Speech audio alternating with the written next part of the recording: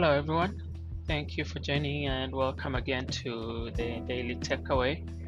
Today, we will be talking about preparation, more specifically, when preparation meets opportunity, with passages taken from Genesis 26, Matthew 25, Esther 2, and Acts 25. In Genesis 26, we see Isaac going out and not a very great start, repeating the same mistake that his father before him had repeated, saying his wife was his sister. But then he learns from that and he learns to trust God. And we see him digging wells for his flocks. And when other communities and other herdsmen come and quarrel over those wells, he doesn't dwell on it. He just moves on and digs another one. He keeps moving on and digging wells until that one point where these people realize he's different from them and he's been blessed, and they seek peace.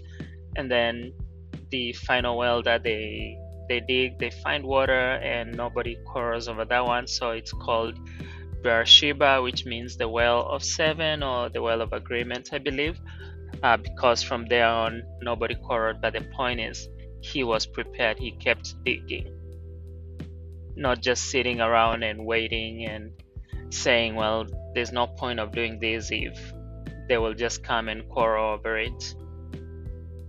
In Matthew 25, there are several parables, and one of them is about the 10 virgins, who 5 were foolish and 5 were wise. The foolish ones did not have oil for their lamps. The wise ones had extra oil. And when the bridegroom came, the ones who had oil were ready. The ones who did not have oil had to go get some oil, and by the time they came back, the door had been closed, alluding to the kingdom of heaven.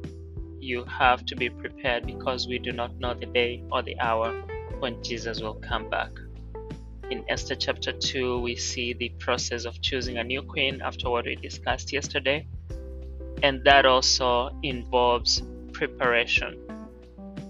These ladies from whom the queen was to be chosen would not have been chosen if they had not done the groundwork before. And here we see, in preparation, you also need to be willing to take advice and to be obedient, the way Esther was obedient to Mordecai, and Haggai, the head eunuch, and followed everything that they said. And when the time came, she was chosen as a queen.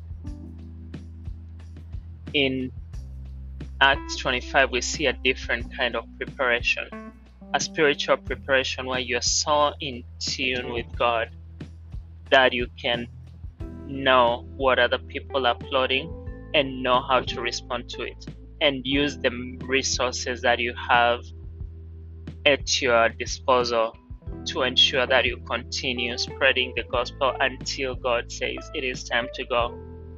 Here Paul stands before Festus, and the Jews ask for him to be transferred to Jerusalem because they're waiting to ambush him, and he answers very, very tactfully and says, if I have done anything wrong, I do not refuse to die, but if I have not done anything, then nobody can hand me over to them. I appeal to Caesar. And being a Roman citizen, he had that right to appeal to the emperor anytime he felt that there was an injustice. And we get one of the most iconic lines in the Bible: to Caesar you have appealed, to Caesar you will go.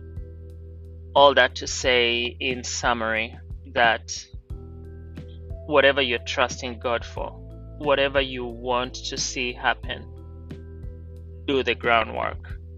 Let the opportunity find you ready, because favor, or rather fortune, favors the bold, and preparation, when combined with opportunity, leads to success. Thank you, and see you next time.